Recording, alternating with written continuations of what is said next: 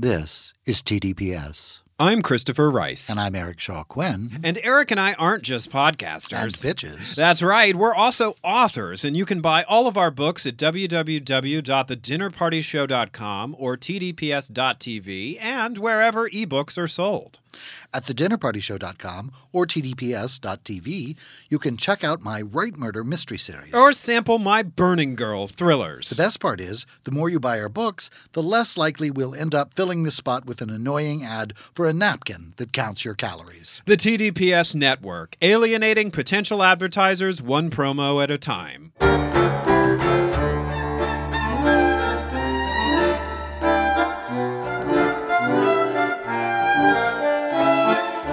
Hi, I'm Christopher Rice. And I'm Eric Shaw Quinn. And you're listening to TDPS Presents Christopher. And Eric. And you know what we should start doing on this podcast? No, I give up. What?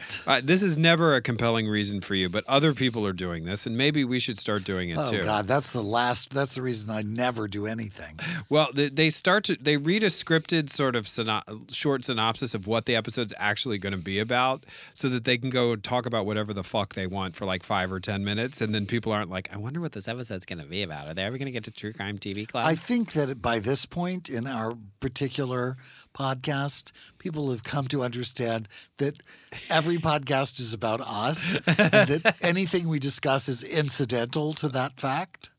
That's why they're drinking all the time. That's right. They Yes.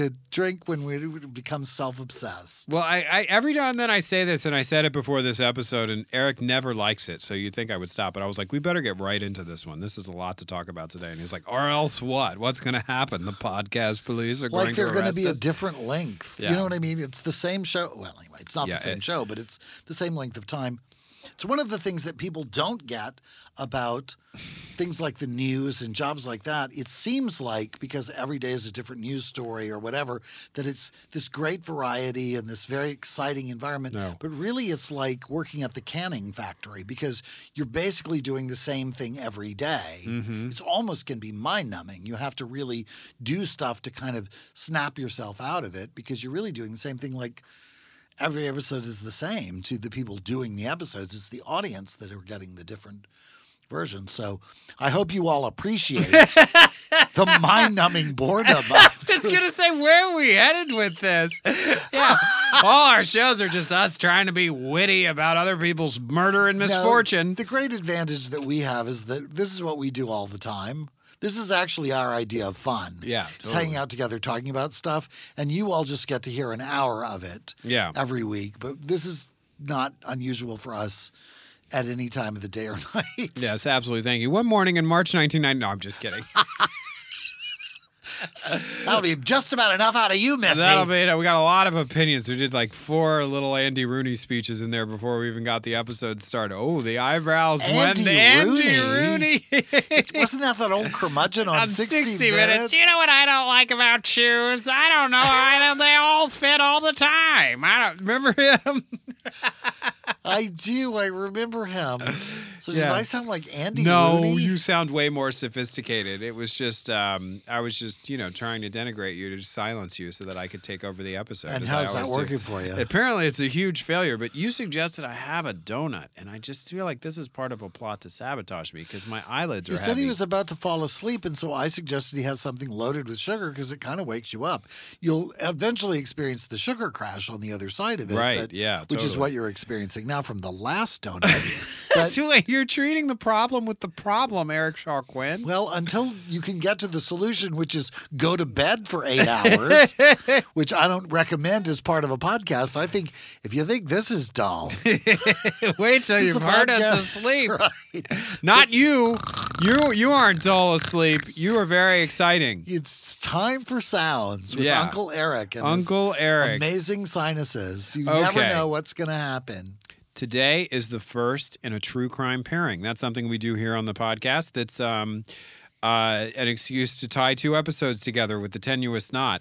No, we will do a true crime TV club about a case, and then we will, in our next episode, do a true crime movie time about a movie based on that case, which we've done And a it's few times interesting before, right? Because you get to see the facts of the crime and then how the people writing the script dramatically interpreted those facts in order to make a stage-worthy movie or not, Yeah. as the case may be. But I think it's a really interesting thing to do when it doesn't. You don't get a lot of opportunities, but we're getting more and more of them. And this just seemed, because next week is Oscar weekend, and House of Gucci with Lady Gaga was such Oscar bait. Yeah. And Dateline just recently, I guess probably for the same it was self-serving reasons, totally did this episode on the House of Gucci murder. But we actually deserve a lot of credit because way back when, last fall, oh my God, we did Lady Gucci, which was, I think, entirely in Italian. And which was great for the person who takes notes on the episode and can't look away from the screen because he doesn't speak Italian and he has to see the subtitles. And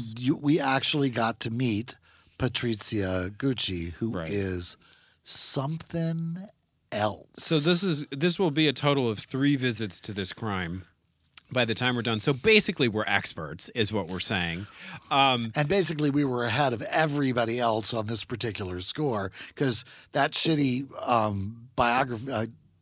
documentary that we saw about it was pretty old and kind of cranky and not even well subtitled. And it was clearly the one that Patrizia had participated in. It was her version. Because she is not in the Dateline we're going to talk about today, and she did not cooperate with the movie House of Gucci. And said that Lady Gaga was really ugly. And it wasn't pretty enough to play her. And anyway, we'll talk about the movie next week. But so this Dateline, and you called it, this Dateline was about promoting this movie. Lady Gaga is interviewed in this Dateline. It's like, okay, wait a minute. There are scenes from the movie in this Dateline. Okay. So we're just going to get right into it. Was it a 2-hour Dateline? I think it was a 2-hour Dateline. Yeah. Yeah, okay. So one morning in March of 1995, 46-year-old Maurizio Gucci, the former CEO of the Gucci fashion empire, a celebrity throughout the world, and especially in Italy, where he was from, a third-generation Scion. And I didn't finish that sentence in my notes, but I'm assuming that was when he was murdered. There's just a period. One morning in March 1995, Maurizio Gucci, third-generation Scion. That was when I had a donut. My favorite part of this is how, Christopher has been champing at the bit to read that line since we started this episode, and he didn't finish writing it yet. That's going to be, take away my favorite moment from this week's podcast. Anyway. It could be that, or it could be he went for a big bowl of spaghetti bolognese I think that's got some on his tie. But I expect that's probably the morning when walking from his bicycling. I think actually from his. That's the movie we're going to talk about. The movie shows him bicycling, but yeah. So I think he was walking into his office building. It was early in the morning. We interview 2 people. Sarah Gay Forden, who was an editor at Bloomberg. She's going to pop up a lot because her book, House of Gucci, is what the movie is based on. And so she is being consulted as an expert for this Dateline episode. But they also talked to... Which is about the movie and not the murder. Right. Just in case you were wondering. Claudia Farinage, a Milanese NBC correspondent, she walks us through Maurizio's last day. So he walks into his luxury office building, he greets the doorman, and suddenly someone shoots Maurizio twice in the back. Maurizio turns around, the killer shoots him again, and then finishes him off with a shot to the head. Then, in a detail that I found particularly chilling, the killer waits for the doorman to come out of his hiding spot and shoots him too, so there will be no witnesses. However, as we will later discover, it was not a killing shot. So the doorman got away, and the killer flees. The crime scene becomes a mob scene, And not because they're going to make you an offer you can't refuse. It just means that the paparazzi shows up. It's a famous guy who's been murdered very publicly, and it is instantly surrounded by not only the public, but also the press. I would say even though they weren't necessarily in the same business, the Guccis were like the Kennedys of Italy. Like they were a storied, famous family with a fashion empire that went back years. Started selling leather goods, I believe, in like the 50s out of a shop in Florence is when they started. That. Yeah, it's very, they were very long history and one of the first really sort of brand name Italian fashion houses. Yeah, totally. And particularly associated with leather. in the beginning. Yeah, shoes and Yeah. bags and that Right. sort of thing. Because they actually own farms with cattle on them that they raise Right. to harvest and, tan their hides and make them into beautiful leather products. Yeah. So we get introduced to a lot of talking heads at the beginning of this episode, and we start to sort of figure out who they are as we go. But somebody who's introduced early but not given a lot of context is a blonde woman named Sherry Loud, who says she met Maurizio in 1984 at a sailing regatta. I'm going to have some opinions about Sherry in a while. I've got some huge opinions about Sherry, and I'm like- not waiting very long. I swear to God, it was like, wow, okay. This is his side piece. Yes, That's how exactly. It should have said that underneath her. Right. In the Sherry Loud? Yeah. Sherry Loud, Sherry yeah. Loud, Maurizio's side piece. Homewrecker, We meet the prosecutor who was assigned the case of Maurizio's murder. His name is Carlo Nocarino. He's never investigated a high-profile murder. Upon his arrival at the crime scene, he discovers that the doorman survived and was only struck in the arm. The doorman is able to report that the gun's length was unusual and the shots were muted, which suggests a silencer. But it doesn't have the earmarks of a professional hit because, for one, the doorman's still alive. Right. They said a professional would have just shot him right in the head. It would have shot him in the middle of the head. We meet, let's see, I'm sorry. I got confused because there are two Patrizias in this story.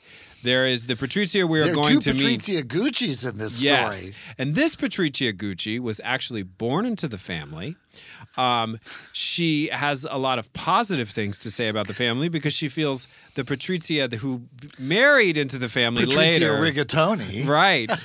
Exactly. Patrizia Reggiani. Yes. The nightmare bitch who used to be married to Maurizio. Right. So she gives us some backstory. She tells us Maurizio was born in 1948. His mother died when he was 5 years old. His father was a silent film star who inherited half of the fashion business. And in 1970, he meets the other Patrizia Reggiani, at a party. Her stepfather is successful, but he owns a trucking business, so not nearly as aristocratic and glamorous as working As with making dead cows. shoes, and killing cattle. Dead cow skin business. She lacks the social status of the Milano Bene, which is Italian for the Milano elite. He proposes to her on her second date. So he's a player. We meet Dan Wakeford, People Magazine's editor-in-chief. He's going to be a particularly bitchy like us.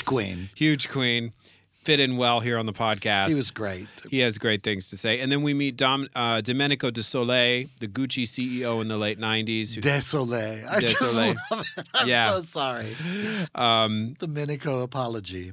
So, and he tells us all of these people are giving different pieces of the family backstory. He says that Rodolfo Gucci, Maurizio's father, was so disapproving of the marriage between his son and Patrizia Reggiani that he went to the Cardinal of Milan to try to stop the marriage. And the Cardinal's like, yeah, it's What a not the dick Middle move. Ages. Wow, yeah. We don't do I'm that. sorry, I don't have It's any not- power over other people deciding to get married. Like, Totally. That's really on them and you. No one from the Gucci family attended their wedding.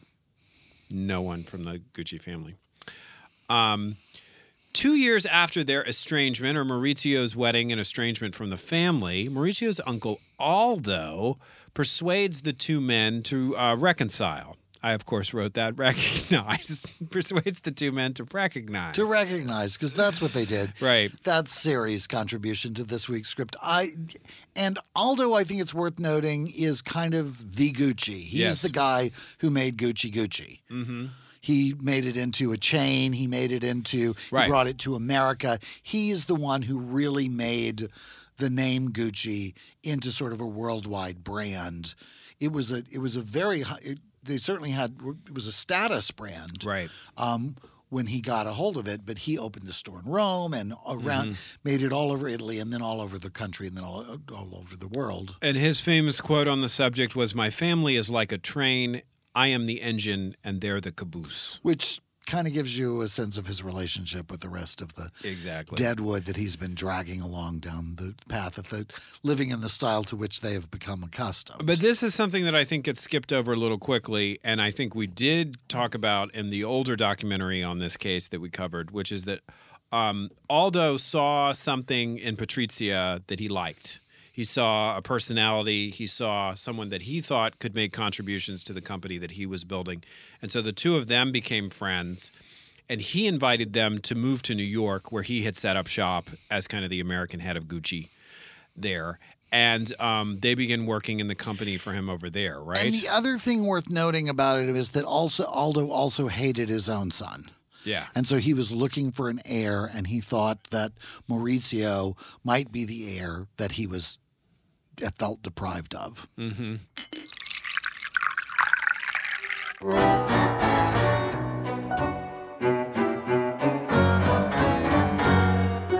I'm Christopher Rice. And I'm Eric Shaw Quinn. Do you have a question or comment about this podcast? Then come share it with us on our Facebook page at facebook.com/The Dinner Party Show, no spaces, and we'll do our best to answer it on the show. Just watch out for our aggrieved manservant, Shea Butters. He moderates the page, and he's been known to talk smack about the two of us. Most of what he says about you is true, though. We can discuss this later. That's right, at facebook.com/The Dinner Party Show. No, I meant in the car. Hi, I'm Eric Shaw Quinn, and I'd like to take a moment to congratulate my co-host and producing partner, Christopher Rice. He's got not one, but 4 new books coming out in 2022. But today, I'd like to tell you about one in particular, a standalone thriller called Decimate. It's the terrifying story of what happens to our kitchen here at the studio when I ask Christopher to make the tea. No. When I said improvise the promo, I didn't say you could make shit up. I am not making this up. Look at that kitchen. Okay. Hi, party people. Decimate is actually a thriller about telekinesis and near-death experiences. The page-turning tale of a woman who becomes convinced her brother is being held hostage by a supernatural force following his death in a fiery plane crash. It has nothing to do with tea or our kitchen, and you can pre-order it on Amazon now. And while it is spine-tingling and terrifying, it is nothing compared to what I'm going to have to order off of Amazon to clean up that kitchen. Will you shut up about tea and our kitchen? Oh, I never shut up about tea.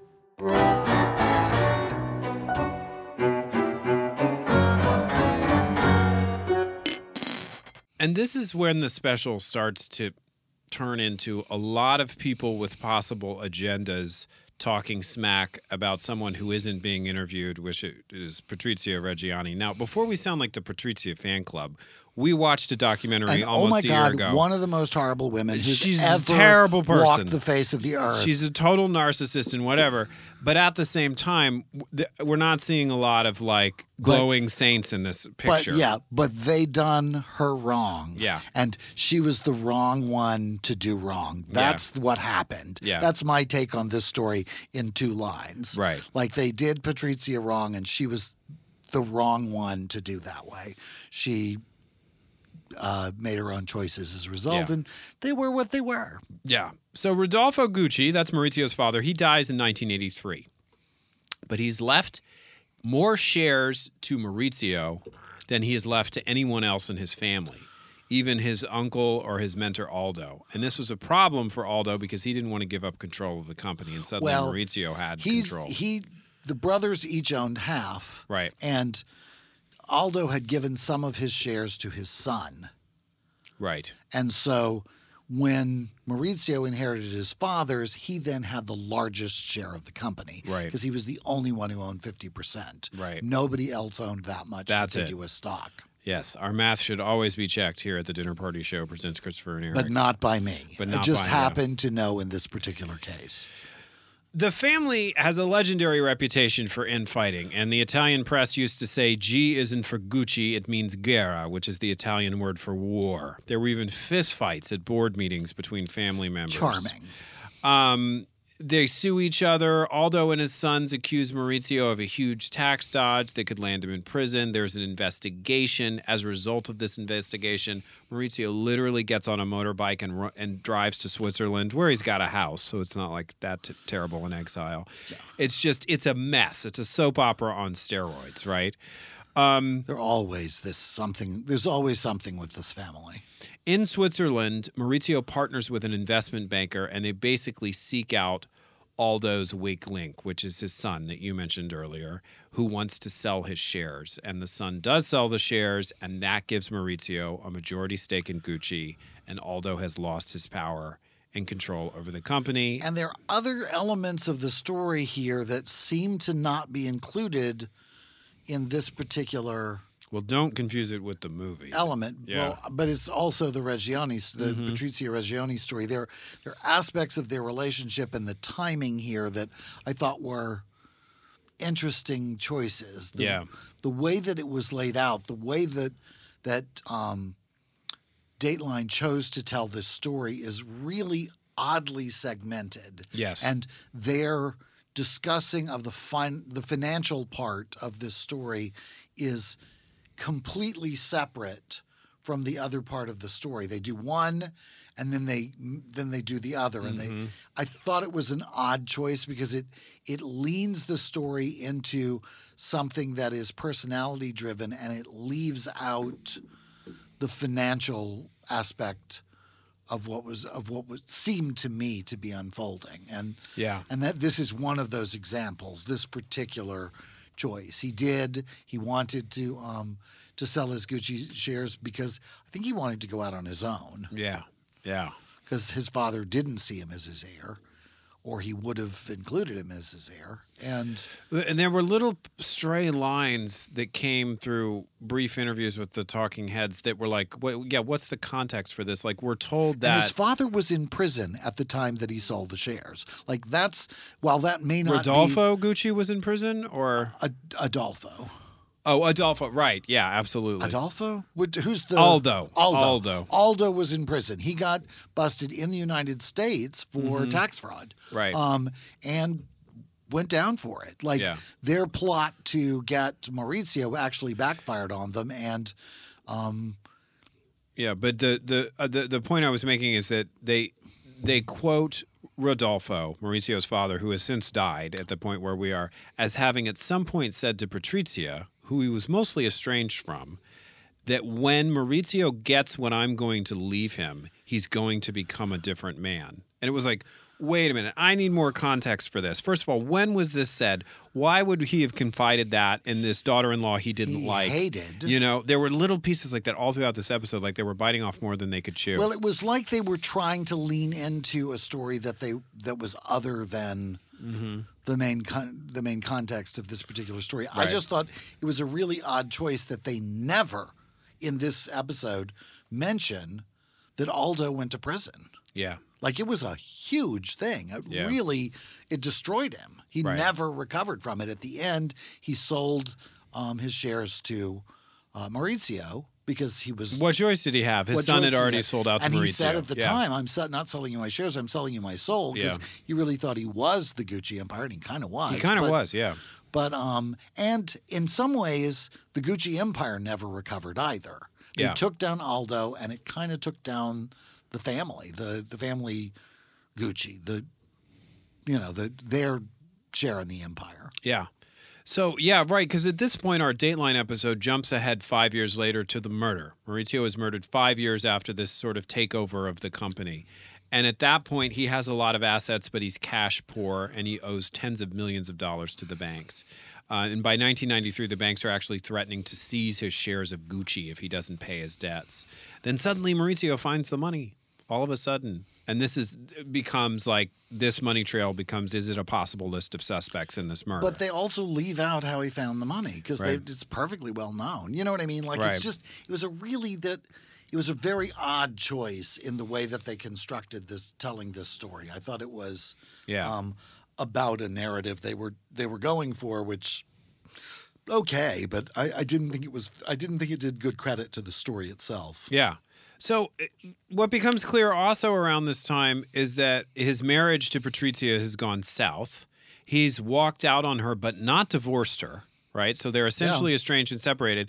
And Sherry, that woman we were seeing earlier, the beautiful blonde, side piece, was his mistress. And she's weighing in with all of this horrible trash talk about Patrizia and whatever. And it's like, I'm sorry. Of course you're going to say this. You were wrecking this man's marriage, or you were an instrument of it. Yeah. Like, I couldn't believe we were being presented with her as some sort of innocent or victim. She was a grown woman who met a rich married man at a sailing regatta and proceeded to have an affair with him for several years. Like, what are you talking about? They kept an apartment together. together. Yeah. He literally packed up and left the house left his 2 daughters and his wife to come live with her. And Patrizia was no saint, and nobody is signing off on what Patrizia did or didn't do or whatever. She was a terrible person, a narcissist at least, if not a psychopath. But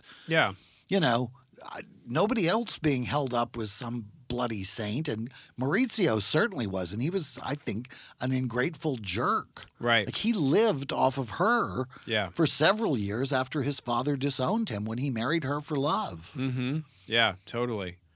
And that's when we see a little flash of Lady Gaga saying that whatever you find out about Patrizia in the course of this, you have to remember that she took him as a husband when he had no family money. Yeah. He'd been estranged from and his family didn't show up at even at the wedding. Like, she still married him. Yeah.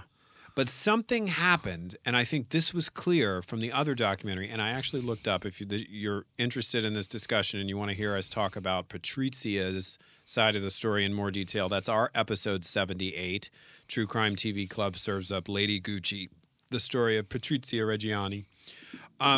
When there was a power shift, when Maurizio's father softened and Aldo engineered that reconciliation, and Patrizia got was able to contribute to the company and able to share ideas, that's when something shifted in her marriage to Maurizio. And if you put together everything Patrizia has had to say about this case, she will say, point blank, I realized my husband was not up to the job of managing Gucci, and it needed to be me and Aldo. But that's really not covered in this Dateline episode. It's sort of under the surface. It's just, poor Maurizio was running around. He had these bills, and nobody ever had enough faith in him, and his family was terrible and always fighting, and he was just this innocent, and here's his mistress talking about what a great guy he was. And I was like, this is really one side of the story. And one of the things that the Dateline does point out is that she said that she was more upset with him for losing the company than she was for leaving her or anything else that he did. Okay, so I can feel something happening here, and I think we should lean into it, which is we're leaving the frenzied schizophrenic timeline of this Dateline episode and just talking about the case. Just all over the place. Yeah. The timeline is too curated. They cherry pick the timeline so that it pursues a particular narrative that they're trying for here, which I didn't really understand. Like, it's not in question what happened to Maurizio or who murdered him or what the circumstances were. People were convicted and went to jail, and there isn't really any other suspects. Like, it was nice to bring up that they left out a lot of the discussion of the money in the business. They left out anything that made Maurizio seem like maybe less than we ought to start taking up a collection for his stained glass window, which I was like, my favorite thing that she did, as horrible as she was, as soon as he and Sherry broke up, he and the first side piece broke up, and he replaced her with an interior decorator in Milan who was kind of a friend of Patrizia's. And Patrizia was really not happy about it. And then he began to spend tens of millions of dollars on really extravagant purchases to decorate their home in Milan together. And in less than 24 hours after his death, Patrizia showed up at the door with an eviction notice, threw the woman out into the street with her baggage, and took possession of the $1 billion apartment that he was building with his mistress. And, as Mrs. Gucci, which she, I think, still was. Yeah. And so I think we should skip to the end and then sort of fill in everything from the back, because what basically happens is that it is discovered that the police get a random tip from a guy who claims he kind of says, I was having this conversation. Oh my God, this is the funniest thing ever. 1-star hotel on the outskirts of Milan in this terrible neighborhood, and I was talking some shit, and I was pretending to be a big deal and like a criminal underworld type guy to this guy in the hotel, and the clerk says to me, oh yeah, you think that's hot shit? Well, I murdered Maurizio Gucci, and I did it with this crew of people I worked in, and he just suddenly starts, and the guy is so freaked out by the story and finds it so credible that he goes to the police, and because he doesn't want to be carrying this around or have kept this a secret. And through a series of surveillance events, they stake out these people and they discover that they were connected to this friend of Patrizia's that she was traveling the world with for years named Pina. And in fact, Maurizio Gucci was so afraid of Pina because he thought that she had psychic powers. He called her the Black Witch. And when things would go wrong on his sailboat, he would say, Pina put this curse on me because Patrizia wanted me to. Well, Pina went out and basically hired this terrible crew of people to execute what was essentially an assassination, and they did a really terrible job of it, like leaving the doorman alive.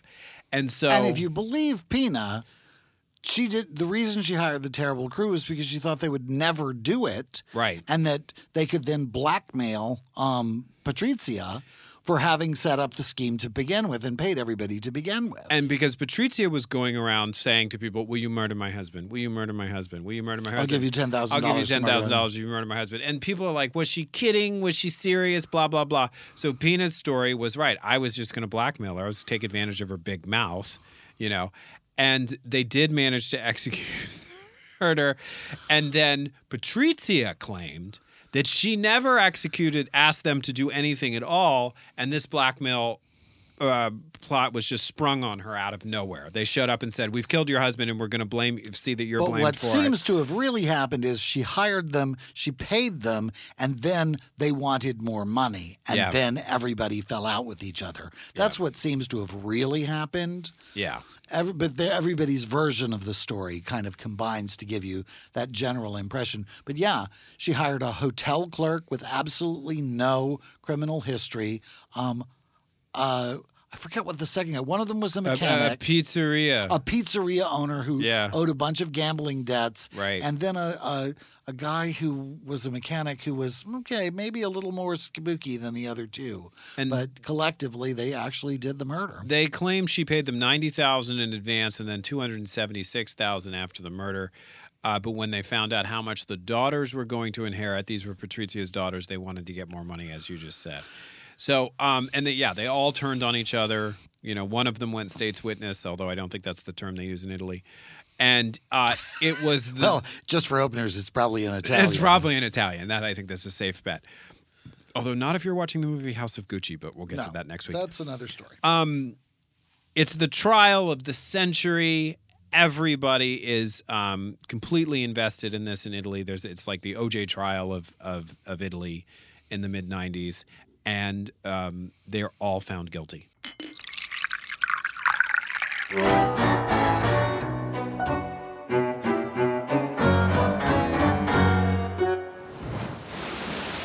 Eric!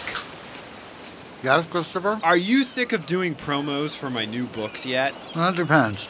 Are we at the beach? Yes, we're at Sapphire Cove, the fictional Southern California resort featured in my new gay romance series coming in 2022. This is alarming. When did we go outside? You were transported by the powerful prose of C. Travis Rice. That's my new pen name devoted to steamy and emotional tales of romance between men. Yeah, no, that's not it.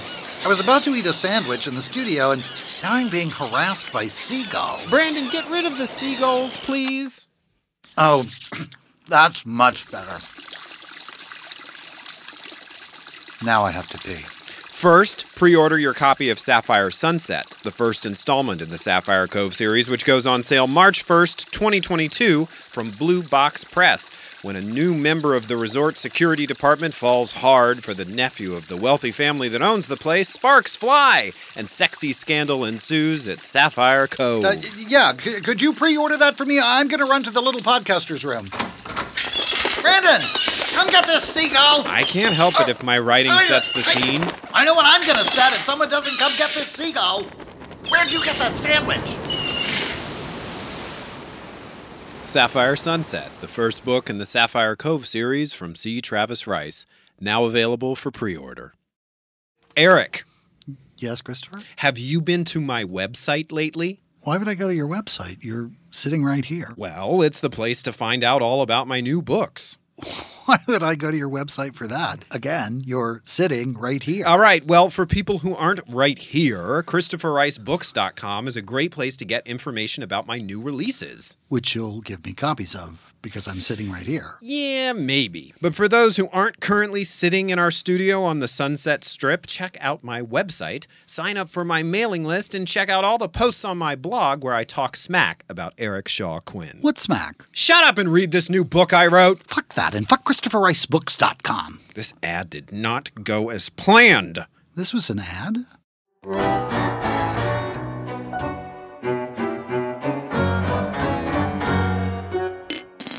So, but they show the mugshot, and she's clearly just had the argument with her mother. But that was how she wanted to be seen by the world, even in this moment. She was being taken out of. She was Lady Gucci. She was, by God, that was a title she was never going to let anybody take from her at any cost. And that's what I meant earlier when I said they crossed the wrong woman. They thought they were going to take it away from her. And she was like, at any price that she had to pay, that she was not giving up that title. This is the thing that happened, right? So Maurizio walks out on her. He's got control of the company.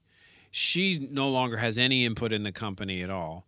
And the company went to complete shit. Fucks it completely up. He makes terrible decisions. And spends money like there is no tomorrow. I mean, just out of control spending. Yeah. And so, but he doesn't divorce her. Right? So he's sailing all over the world with, beautiful blonde women who hate Patrizia and are now interviewed about it. But he's not divorcing her, which means she gets to stay Patrizia Gucci. Mm-hmm. And then what everybody says is that as he leaves Sherry, the one who's interviewed, and he gets together with Paola, who you mentioned, who becomes really the serious one, then divorce becomes a possibility. And they're saying that it was the loss of her Gucci last name that was going to really mess with her head. And what she said in this particular special, in this in the Dateline, was that it was losing the company that pissed her off even more, that he had fucked it up that badly. Yeah. And apparently the way he lost the company was that it's sort of like when Trump took power and he would shit on anything just because Obama did it.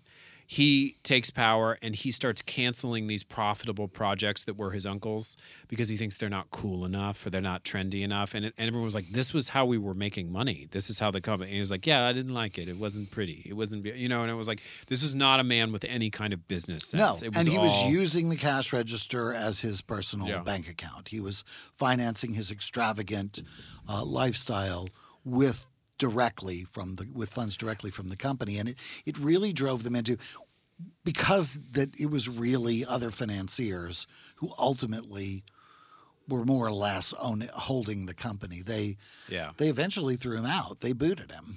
Which is something we're going to see in the movie when we talk about it next week, or you've seen in the movie House of Gucci, Party People, if you've watched it. That they go into more detail about that ouster in the movie than they do in this special. But Eric, this is what I feel about this special, is that I feel like because we knew a lot about this case going into it, we kind of saw some weaknesses in the Dateline model, the need to make a hero, and the assignment of victim status to people who are maybe not necessarily deserving of it, who aren't murder victims or abuse victims, like the depiction of the mistress as having been somehow victimized by this situation when she wasn't really impacted by it and nobody threatened her or whatever. Well, I guess, but I didn't think it was worthy of Dateline because they were in service of the narrative of the book. Let's say, that woman's book. Right. And the way that they told this story, where they separated we got two different versions. First, we went through the timeline, and then we went back to the beginning of the timeline, and we went through it again. And I just felt like that was a disingenuous way to tell the story. Right. Like, money was always at the heart of this story, and they told that part of the story very separately and in an isolated and almost sort of antiseptic kind of way. And I think that was to give you the different impression than... Well, it's to give you the impression that the only thing that really drove Patrizia insane was having her quote-unquote heart broken, whereas the fact is she was tied up in all of that business and had a real emotional stake in the company, if not an and actual... children who were heirs to that fortune and everything else. Like, it was... I'm not saying anything justifies Patrizia's choices, but I didn't like the way that they told this story. I just felt like it was the facts were being presented in order to, as though you were prosecuting the case. Yes. To give me the impression of something that you wanted me to believe about it, as opposed to just telling me the story of the crime Right, yeah. and letting me draw my own conclusions. Yeah. Like if they had started the thing about Pam with the part about her driving around town, pretending to be a Dateline producer, and then come back to the beginning of the story and start it again, Right. I would have felt like you're really driving this story. Whereas they just told me the story. I'm sure there was editing about it, but it wasn't so heavy-handed. Well, and it's strange that they did that because I have to say, as much as I just indicted their boilerplate, they are all about the twist. I think one of their marketing is mysteries with a twist. So you would think they would want to hold the big facts in reserve the way they did with Pam. You know, like that. The thing about Pam is you realized you were watching something completely different than what you thought you were Right. watching. Whereas this, they proceeded from the murder that you sort of already knew about, and they just did as you said. This was a promotional piece for that movie. Right. Yeah. Was what they were doing. I mean, that's how it felt when they Yeah. were done. I didn't think that was terrible, and there was a lot of interesting footage and shots and looks at everybody, but I just felt like they were too much in service of the narrative that the movie puts forward and not in service of just telling me the story of this terrible family tragedy that It is a unfolded at a lot of levels. terrible family But tragedy. it unfolded over a period of time and in a linear way. And Yeah. to make the choice to leave out Aldo going to prison. Yeah. That is a huge. But I think the longer we've done this, the more we realize what these specials leave out. And I think the justification is they can't include it for time, but I think the decisions made for time One sentence. are right. They're in service of an agenda, Yeah. of a narrative agenda. Like we want to make you feel this about and the case. usually, I will say in Dateline's favor, they don't do that. They're not agenda driven. I can see where they leave stuff out because it doesn't really add to the story that we're telling, and but this was the most manipulated I have ever felt by them. Well, and it was shocking because I think the previous documentary we watched was so raw. I mean, it was just Patrizia really giving her version of events and then Pina giving her version of events, which was crazy.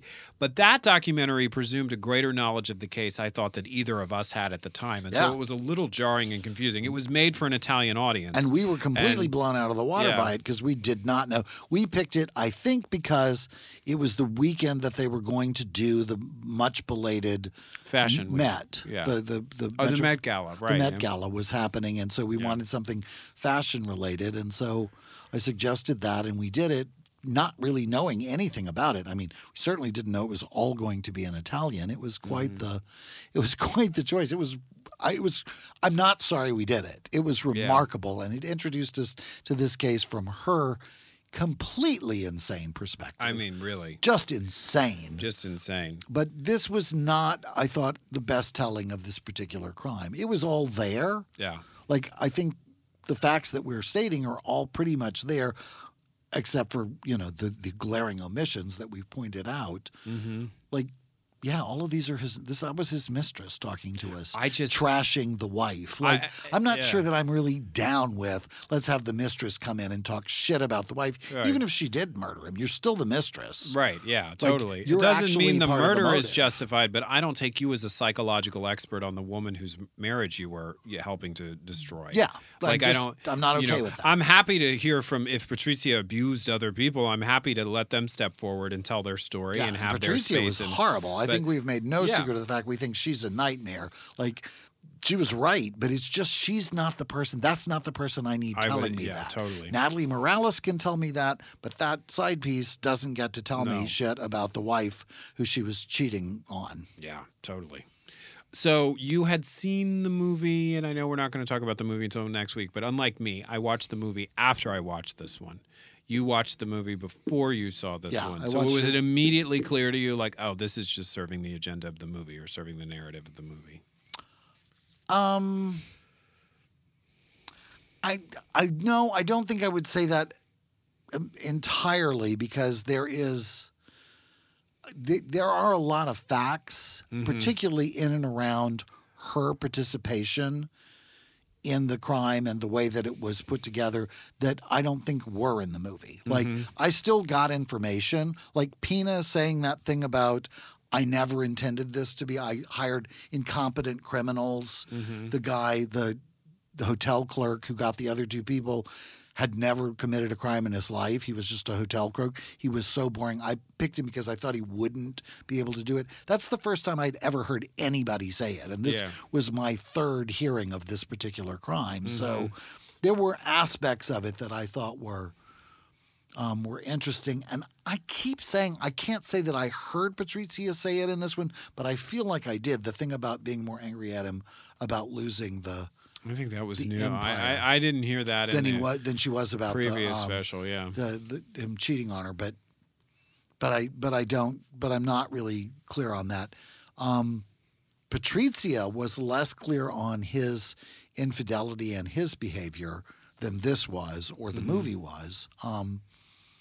But yeah, it was the way in which they leaned into it from that perspective, as though somehow, like, I mean, obviously he was the victim of the murder, but he was not entirely blameless in the marriage, in the destruction of his marriage and that totally. relationship that led to his murder. Like, that was I thought really sort of, and he is inexplicable to me in any of the versions. Right.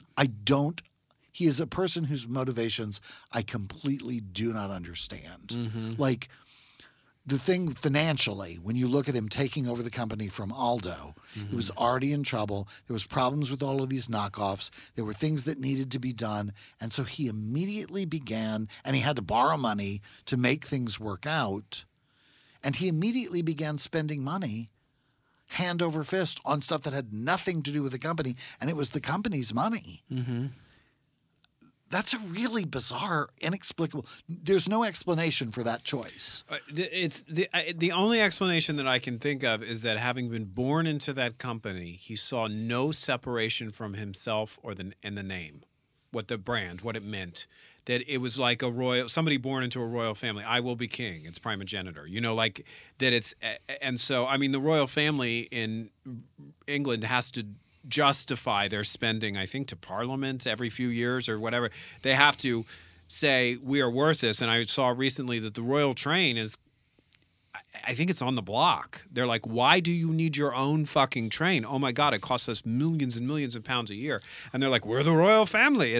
Because it gets tied up in how they are perceived as they move through the world, right? It's like a celebrity thing, but it goes beyond that. It's like birthright. I don't know. I think that is partly, like, I could understand that as a motivation if he was in fact completely unaware of the financial transactions that were unfolding. Totally. So, and he's always presented as though he is completely aware. I think what may be happening is that he's being manipulated by that guy. I don't know if it's Desolé or not, but it's the guy who ends up being president of Gucci after he's booted is one of his subordinates going into it. He's the one who actually, in one of the tellings, I believe it's the movie, or maybe it was both the movie and this, is the one who had to tell Patrizia that he had left her. Because he just packs up and leaves. She just thinks he's gone to a conference. And then he sends one of his staff to tell him. And so if he's the one who is manipulating Mauricio financially, and Mauricio is oblivious because he's this, as you say, you know, noblesse oblige, lord of the realm, who's just believes that it's his right, and he's being led into the slaughter by this guy who's planning all along to take over the company, then Mauricio makes more sense to me. But to present him as being aware of the financial potential financial insolvency of the company and the necessity for rescuing the brand, and then have him turn around and do something as financially destructive to the brand as he did, it was so terrible that he lost the company. That to me seems like a really strange dichotomy. I can't quite get my head around it. The movie makes some suggestions about that. We'll talk about that next week. None are really made here. They just sort of buzz through it because they've got a completely different agenda here. but none of them really, to me, fully explained why Maurizio just came to pieces. I heard a psychologist on YouTube, so take this as you will. Okay. Say this, that there is a precept in psychiatry and psychology that in some instances, if you cannot understand somebody's motivation for doing something so clearly self-destructive, you have to assume that self-destruction was the goal. That in the absence of a clear pathology, like a clear mental illness, that if somebody, they were describing the last days of Hitler, and they were describing the actions of Hitler as a leader when he stopped making strategic decisions and started making just wildly destructive from a military standpoint. Yeah. I'm all for Hitler self-destroying, right? Or just being Or destroyed. whatever, as long as he's gone. But that you have no choice as someone analyzing their behavior but to say you must have been suicidal. Like I don't know if that's it. Like if it's he just wanted to wiggle free of this family structure. I don't know. He just spent himself out of relevancy because it was better than quitting. You know? I don't know. Like I'm totally talking off my ass. But, there's a part of that where I could see that, except that he was doing things like he was upping the stakes and planning to divorce Patrizia so he could marry somebody. That's somebody who's planning a future. Mm-hmm. That's not somebody who's letting it go. He just seems to be unaware of the impending doom that he has built for himself. Like the company couldn't stand for the finances, and he was in debt to people, and he was not really, like, he had borrowed. And if you're smart enough to know that you're going to structure this debt as a way to get the company back on its feet and back to being and you know, like, again, like the next telling of the story kind of presents it in a different way, but it's still very much the same question for me is how did you make this terrible mistake if you knew what you were doing? And if you didn't know what you were doing, then who did this? And to me, the person who's left out of that story is the guy who ended up president of Gucci. I don't remember his name. It may be the Dominic Desolé. I'm thinking that's who it is.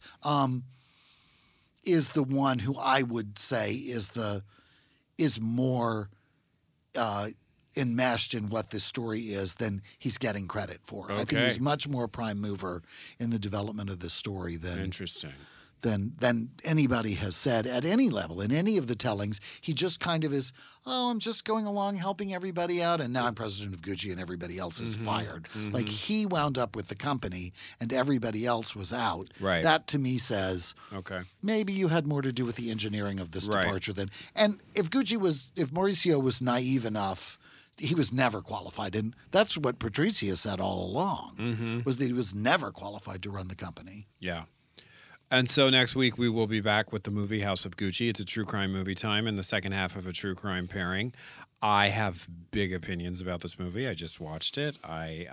Particularly in light of everything we've already seen and everything we've already discussed. And Eric has big opinions all the time.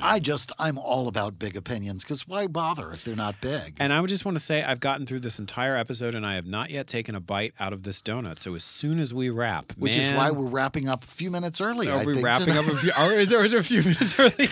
We haven't had the 1 minute call yet, but by God, Christopher has gone as long as he can go without. How many minutes until I get to have a donut, Brandon? 2 minutes. 2 minutes. Oh, no. All right. Well, Eric, you talk. I'll start eating. Just over here. Yeah. Famous final words. Famous last words. No, it is an interesting. It's one of the things that we like about doing the true crime pairing is that it gives you a way of looking at this from a couple of different points of view. We actually have a really interesting feature that we're planning week after next. We'll tell you about it next week, but it's something we've been talking about trying to do for a while, and it's once again about seeing the same crime from multiple points of view. And I don't know that it changes the crime, but it certainly gives you an insight into the reporting of it. Anyway, more about that next week. I think surely we're at the 1 minute warning point. So any final thoughts from you, Christopher? I am going to enjoy this donut. Yeah, and you've just really impressed us all by staying awake long enough to almost so close. All right, then. So I guess I should wrap up the show. You still smell weird. Sorry. I'm smelling my pop filter on my microphone. I'm like, we just had these cleaned and they still smell weird. Anyway, I've clearly already checked out, so we better wrap this episode. So until next week. There it is. I'm Christopher Rice. And I'm Eric Shaw Quinn. And you've been listening to TDPS Presents Christopher. And Eric. Thanks. Gucci Gucci.